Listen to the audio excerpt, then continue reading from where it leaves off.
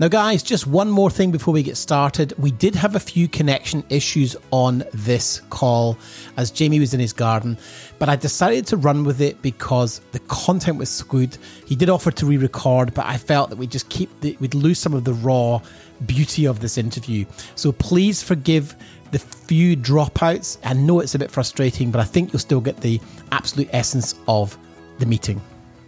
Jamie Mackenzie, all the way from Pure New Zealand, in many sort of different ways, actually, because Pure New Zealand is their slogan, isn't it? And your company is called Pure Video Production. It is, which is by chance. Great call. Jamie, lovely to hook up with you in your back garden. Yeah. Now, for those people who are watching this, you'll be able to see Jamie is surrounded by palm trees. For those of you listening, Jamie is surrounded by palm trees. And today is the day that you come out of stage 4 lockdown, isn't it? It is, yeah. So here in New Zealand, we've been in lockdown for level 4 for the past 4 weeks. So like a lot of countries, all our freedoms have been taken away, and the whole nation has been sitting at home, either watching Netflix or planning. I think those have been the two options for most people sitting at home. I actually saw a post you put out just a couple of days ago, which I loved, which was just a very kind of neutral post about, there seems to be two camps. There seems to be those who are going, okay, it's a holiday, put our feet up, nothing we can do about it. And then there's the other camp, which I think you fall into, which is let's go hard and turn this into an opportunity. Talk to me about how you approached this stage 4 lockdown when it happened, because you're a pretty significant, busy production company, and everything just shut down, didn't it? Talk to me about what you did and why. Yeah, so my production company, Pure, I started it, 18 years ago. So I've been around for a while, and like any production company, ebbs and flows, there's peaks and troughs, went through the GFC. So I've seen lean and tough times before. So which was so quick, right, for all of us. 1 minute we are, about driving around, going to our shoots, doing what we're doing. Within 48 hours, we're locked up at home with no freedom. So as that happened, I looked at, I looked around me and I saw that there was no surety in anything. We don't know, and even now, we don't know what the future is going to be and how it's going to look. Everyone's speculating, but we don't know.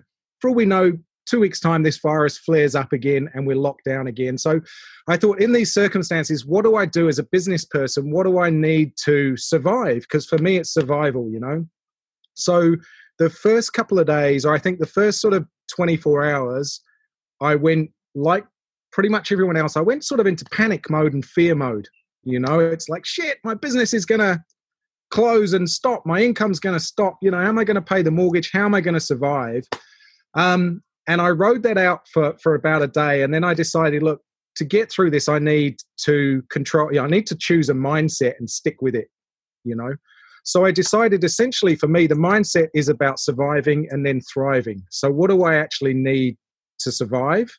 Cut all my costs, do what every business is doing, get myself solid, get my business into a safe position so I can last. Then how do I thrive?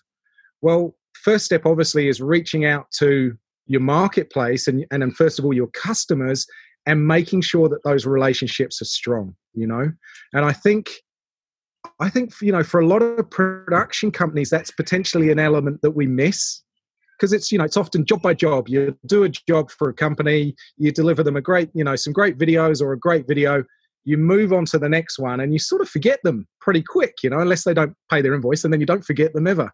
But once they've paid, they've gone. So I've got, thousands of, clients that I've worked with. So my first step was literally just to reach out to them and connect with them and communicate, and also to get some data for myself. What are people thinking? How are people reacting? And what are they going to need through this? What I quickly identified through talking to a number of my clients was everybody was hungry for information, like really hungry.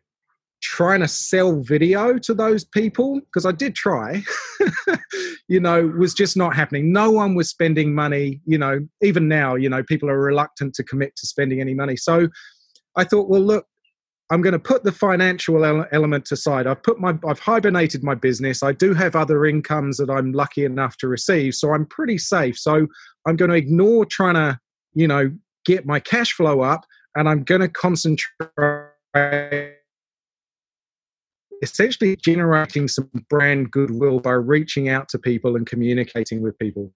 Hence sort of how I connected with you, and I launched what I've called the Expert Series. And that's what I think, something I really want to touch on there is the mindset. The thing that I observe, you identify as being really critical in terms of the connections you've made during the series, and how do you think that's going to pan out in the future? Yeah, so that's a really good question. So, I treated it as an opportunity to connect with people that I'd never networked with before, that, are leaders of their field, that could either give me... Oh, I think we might have just lost you a bit there, and your signal's just dipped out. Oh, hang on. We just lost you there, Jamie, for about 5 seconds. Can you just repeat that for me again? Yeah, so the way that I approached it was, I saw that it was a great opportunity to actually connect with experts within different industries and different sectors, and, get information from them. It was a great excuse for people who are really willing to connect, willing to share their insights to help other businesses. So leverage that concept, and I over the first 3 weeks, I conducted literally 3 to 4 interview sessions a day, each with different people. I've got tens of thousands of views of the videos overall. I think I've probably got 6 confirmed jobs from the people that I've connected with, and I've got 2 new business ventures that I'm talking to a couple of them about. So it's made me no money. I've put a lot of time and energy into it, but literally I've just been doing this, sitting in my garden, having conversations with people. How good is that, though? Because you are on a stage 4 lockdown where you're not allowed to leave the house, really, not allowed to do any business. But you've just used that as an opportunity to nurture new opportunities at a time when you've got everyone's attention. And what I also loved was I noticed last week you changed tack slightly. You actually reached out to the audience and said, who here has a challenge around video? Who here is struggling? And I think you spoke with a woman who was a mortgage advisor. And you basically gave her a live strategy session. And I thought that was just genius, because you are demonstrating your value to people who needed the help. And not just that, but the people who are observing and watching the content, because you've built an audience, will see your skills. And I would be very surprised if you don't end up with a very busy back half of the year as a result of that. Yeah, I think so. And I think in terms of that sort of concept of trying to show people some strategy of some kind, because, in Australia, you may be a little bit further along. Most businesses and marketers that are using video here, they don't grasp how to actually use it, and same as many production companies. I'm making content that never gets seen, really. It gets stuck on a website somewhere, and it gets a bit of traffic, but it's not really doing any heavy lifting or what it should do. So I guess, part of my stand is to actually educate the market, and video works. We know it works. Combine video with social media, you've got dynamite. Combine video, social media, and actually The other thing that I observed is that, you've been an active user of social media and paid advertising yourself for some time. Yeah. And I agree with you. There is this element that a lot of the market are just not sure what to do with video. I think one of the things that's really smart about what you've done is that at a time when the whole world can't communicate in any way but video, you've firmly established yourself as a provider of video, but someone who's demonstrating by using video the benefits of it. Have you had any interesting feedback from competitors or other video production companies? Does that come up at all? Because yeah. you must be standing right out in the marketplaces now and really winding up. First, so I really sort of started going hard on my own promotional video content featuring me probably about 18 months ago. And when my first campaign was me smashing up a camera, because I wanted to shake things up. Everyone's heard of video and everyone's talking about doing video on their phones and all this thing. So I wanted to get a bit of attention, and I wanted to show that I was a stand for something different in the industry. So the clip's me smashing up one of my, what appears to be a very expensive camera, and I got a lot of backlash from people in the industry here in New Zealand saying, why do you think you can say these things? What is it? What do you know that we don't know? And that camera wasn't what you said it was. And all this backlash, which to me, it showed that I was onto something, because firstly, I was obviously getting some attention, right or wrong, and whoever it was on, but people were taking attention. The second thing is I was walking the talk, I was struggling to sell my potential clients into video and some of the solutions that I offer, but then not doing it myself. It just doesn't seem right, Whereas if I can put my hand on my heart and go, well, look, I'm going to implement this strategy with these tactics. These are the results that I get myself. That's a pretty easy thing to sell. And that was the reason I discovered you, because within my coaching group, I'm always saying to my clients, guys, you're selling video, but if you're not using video to sell your video, that's hypocritical. And then I caught your ad of you smashing up a camera. I'm like, who is this guy? This guy gets it. And I think you were testing some ads to Australia, and I saw it and I reached out, and you were really busy. But I was like, it's just so refreshing, because it's actually like the market is wide open. Yeah. If you're willing to invest in your business and actually create content and spend some money promoting that content, the net effect is not just showing your clients what you do, but you're demonstrating by doing. And so when you have a conversation with them, they already know you make content. So they're like, well, you make it, therefore we can get behind it. Yeah. It's interesting. I love what you said there about it's shaking up the market. And I think, it's Warren Buffett says, it's only when the tide goes out, you see who is swimming naked. And we are going to see a culling of about 30% of the providers in the marketplace. And I'm okay with that, because it was getting flooded, and anyone can make money when there's plenty of work. What are your thoughts on that?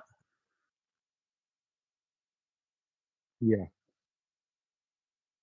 Look, I've always taken the stance in business, and I probably class myself as a business and an entrepreneur before I class myself maker. I think there's so many filmmakers out there and producers out there that's all they are, and then they never really make money, and you're not going to survive long if you can't make money and you don't have a product to sell. So, my stance has always been, I'm either going to be a leader in what I do, or I'm going to be following someone. And if I'm following someone, I don't want to do it, So that's always been my stance.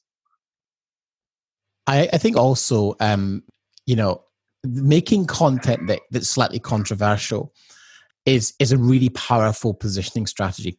And I feel that a lot of the filmmaking community, and I kind of refer back to really kind of 2009 when the DSLR thing kicked off. There seemed to be this sense of that filmmakers were a community and we were all out to help each other. But in actual fact, we're all in business and we need to look after our own businesses first and look after our clients. But I think there's a blurring of the lines when it comes to this notion of filmmakers are a community that always help each other out, because I don't necessarily see that as the case. But I love the fact that in business, in this is a business podcast, and in business, your moral responsibility to your business is to turn as high a profit as you can for the least amount of effort in return, to serve your clients at a high level and make money. And a lot of filmmakers are uncomfortable with that because they hide behind the gear, they hide behind the process. But this crisis that we're in is going to kill businesses. And I want to, and I'm okay with that, because that's how commerce works. It's going to thin the market, and I believe create a higher quality product for the market and the end user. Do you have any perspectives on that? Yeah, I do. I think, in the last 5 years, video production is, the ease of entering the market is has become very easy. You can, a couple of $1,000s on a SLR and, a MacBook and some software, and you can begin, and you can make videos, and there's nothing wrong with that. But there's the element of making videos, a pretty little 60-second video for a business. And then there's understanding what that business needs to drive their marketing to get them an outcome result, and working backwards to create a video. So, I guess in short, I think that the markets, especially here in New Zealand, we're flooded with video makers, video creators, easy to get schooled up, easy to get the gear, and easy to make yourself a bit of money. What I've seen here in New Zealand in the last few years, and this started with, with what's now a global company, which is 90 Seconds TV. They, in essence, I think it's a superb model, and I don't knock what's been built. But what they did to the industry here was they sort of came in and Uberized it and cut a lot of the profit out of it, because they just undercut everyone. And they didn't undercut people by reducing their own margins. They undercut everybody else by getting all the freelancers to work for reduced rates. So it's screwed up the industry. I think that's found a bit of a balance now. But there is a glut of, new video makers and new video creators that don't understand business, don't understand marketing, and in some ways they are industry for rates and and for customers and for clients, they're not necessarily, when they look at, for example, my work and my offer to another video creators, they're not comparing apples with apples. I've got 18 years experience, turning over 7 figures, 8,500 videos, I've created, there's a lot of business, I've had a number of my own businesses. There's a lot of skills that I bring to it from a business point of view that other video creators don't, and it's very hard to tangibly show that and charge for that. So I think the market does need to clean out, and I think it's going to happen. I agree, and the fact is, there's a couple of things there. One is I've been having this conversation quite a lot on the podcast, is that we cannot assume we are immune to the Uberification of our industry. It's already happened. I think the next big shift is going to be, and I said this on a podcast recently, I said, I predict that at some point in the next 5 years, and I have no evidence of this whatsoever, it's just my opinion, that we will see something called Adobe Rough Cut. Like Adobe will create a machine learning way to edit videos for you.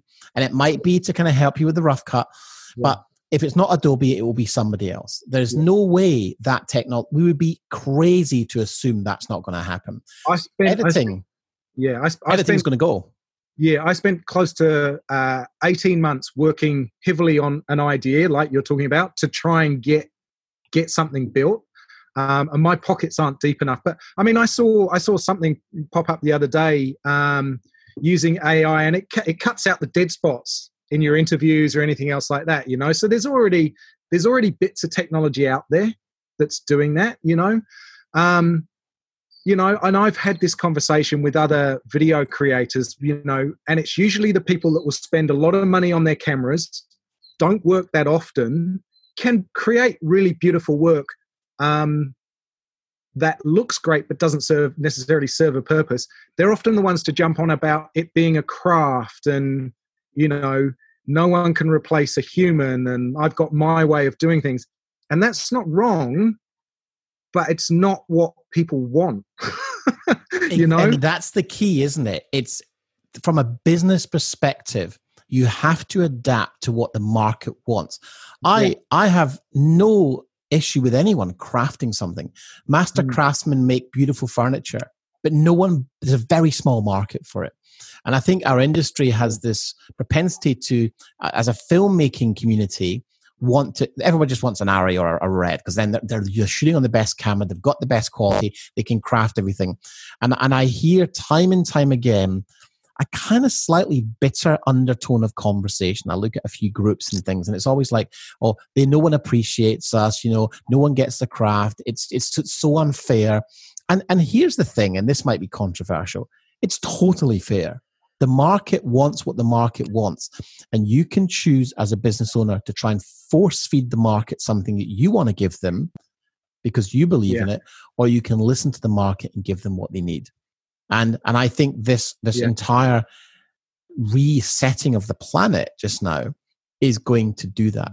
So to make this useful for people listening and watching, what do we need to be giving? Yeah. What do we need to be giving the audience? And how do we need to be adjusting and adapting our businesses to remain profitable? Because I believe there's still huge opportunity. Yeah. And you live in a country with 5 million people. I mean, it's a tiny, tiny economy. Yet you're generating significant revenues in video production. So what are you doing differently, and what should people be thinking about doing differently? So my stance, and like I say, I'm a business person before I'm a video creator, is you need to understand what the market wants, and you can't actually understand what the market wants without data. You can think you do. You can think that they're going to want 8K raw footage shot, and you can think that they're going to want beautifully crafted videos, and you can think that, but unless you go and actually test it and talk to your market and talk to your potential customers, you actually don't know anything.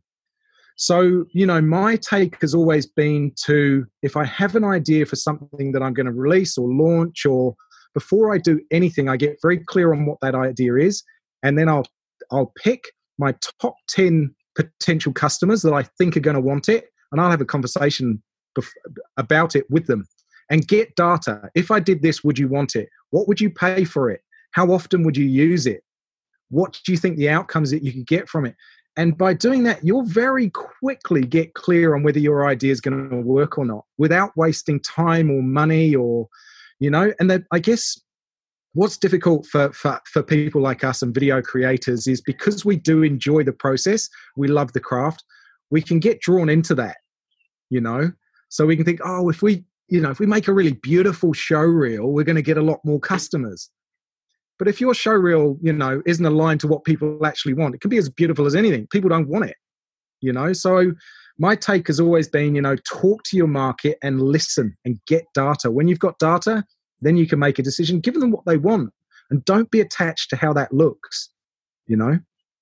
It's great advice. And mate, I'd love to talk for longer, but we've got a bit of a connection issue, so you're dropping out a little bit. So what I think I might do is wrap this up here today, but get you back on the show when we get a stronger connection, because I think there's a lot of interesting topics here we can delve into. Thank you so much for your time. And the only reason I'm stopping is because the signal keeps dropping out, and I don't want people to miss out on what you're saying. But where can people find out more about you, Jamie? So I've got a couple of websites. The first one is my production company, which is pureproductions.co.nz. And then I've got my own page, which is Jamie